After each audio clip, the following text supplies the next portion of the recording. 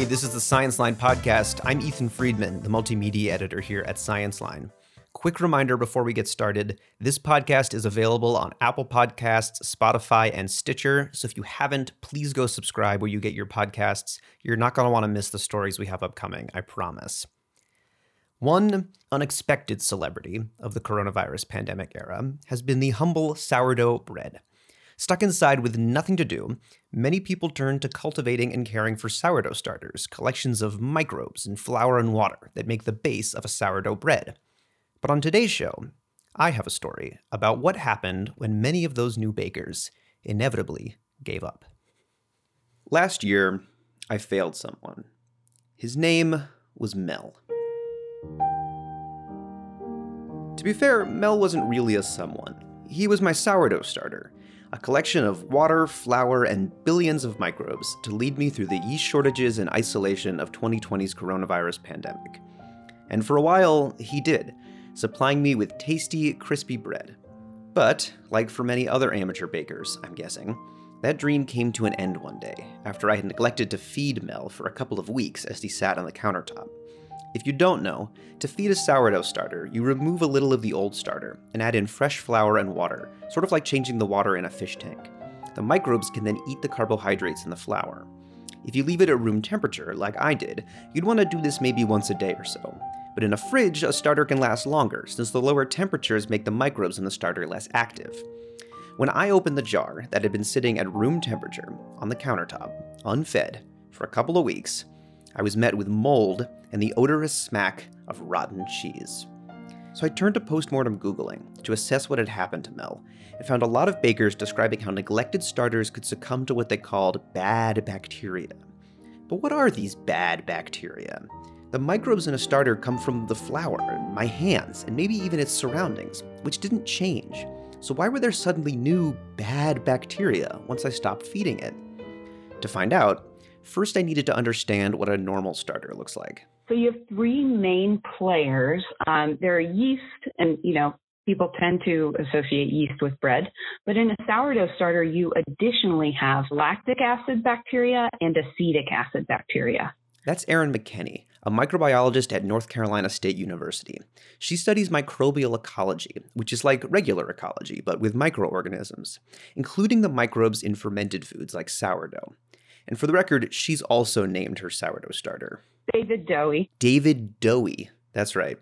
McKenney says that each microbial player does something for the bread.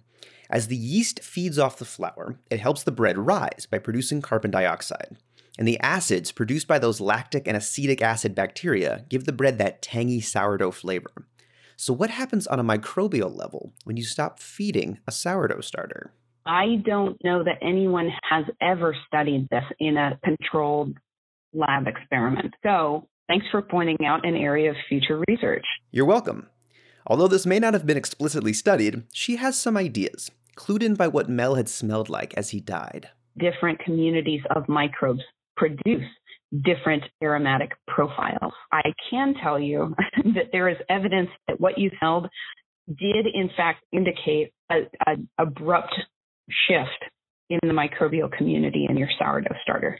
Okay, so maybe these are the bad bacteria. But wait. Where did those microbes come from? If the microbes in my starter came from me and the flour and such, and that didn't change, why are there suddenly new, different microbes? Well, it turns out that those microbes have always been there, but they never gained a foothold because of the lactic and acetic acid bacteria. Both types of bacteria are producing acids that decrease the pH in the sourdough starter. They're kind of serving as a keystone species. They're transforming their environments from the moment that they colonize them. By producing acid, they're dropping the pH below the tolerance threshold of many other microbes, including molds. Okay, so just to recap that, the lactic and acetic acid bacteria are eating the flour and water in the starter and producing acid. That acid then piles up in the starter, making the flour and water mixture more acidic. And that new acidic environment is a perfectly fine habitat for those bacteria, but not for other microbes, including microbes we don't want. And research has shown that a healthy starter microbiome may have a variety of antimicrobial properties. You can actually see how this environment comes about when you make a starter from scratch.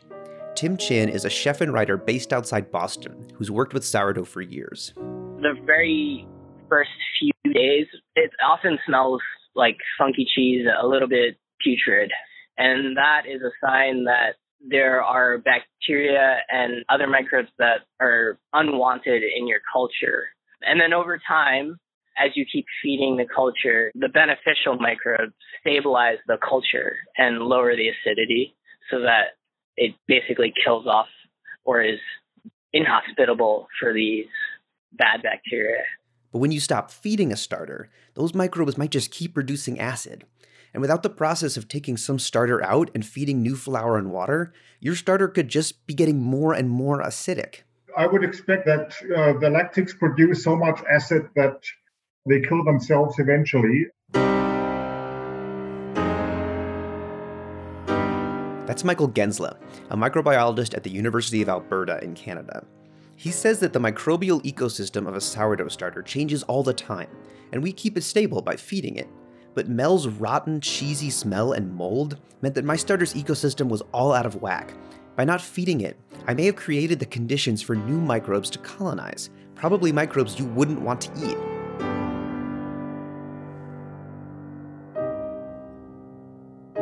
Microbes change our food for the better and for the worse all the time. But whether such transformations are beneficial or not depends a lot on the conditions we keep those microbes in. In the right conditions, microbes can help turn milk into cheese. But in the wrong conditions, that cheese can get moldy and inedible. As for my decrepit sourdough starter, McKenney has a theory about where that smell came from.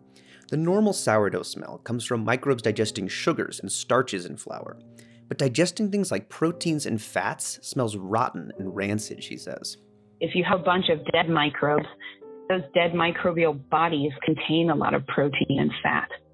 So maybe the microbes producing those awful smells in your jar were, dining on the corpses of dead microbes.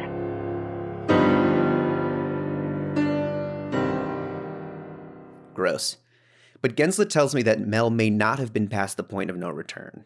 Your sourdough has 1 billion of active bacterial cells per gram. And even if you kill 100 million of these, you're still left with a few that will catch on and take over as you start propagating and feeding again. Essentially, if you start feeding that neglected starter again, you could maybe restore it to that healthy balance. But Gensler did add that it might just be easier to start over. And with a starter that smelled rotten and moldy, you'd really want to make sure you restore it to normal before cooking with it. So Mel, my friend, I'm sorry. I'm sorry to all your little yeasts and lactic acid bacteria and acetic acid bacteria. And I'm sorry that I could have saved you, but sent you to live out your metabolic lifespan at the dump. If you're now worried you'll make the same mistakes as I did, let me share this piece of advice McKenney gave me on how to stay confident as a sourdough baker. Trust the microbes. Bacteria have been around for twice as long as anything with more complex cells, almost 4 billion years. They know what they're doing. They know what they're doing, meaning our job is to make sure they have the right conditions to do it. But if you happen to screw up and let your starter go, like I did, don't worry.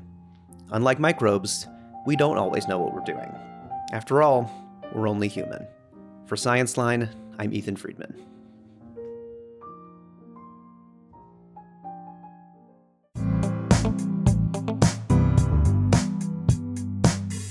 And that's our show.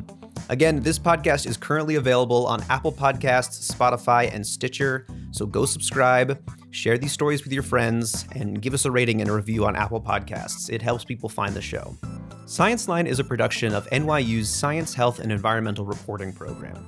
Our theme music is by Jazzar at the Free Music Archive, and for more information about Science Line, visit us at scienceline.org or send us an email at info@scienceline.org. See you next time.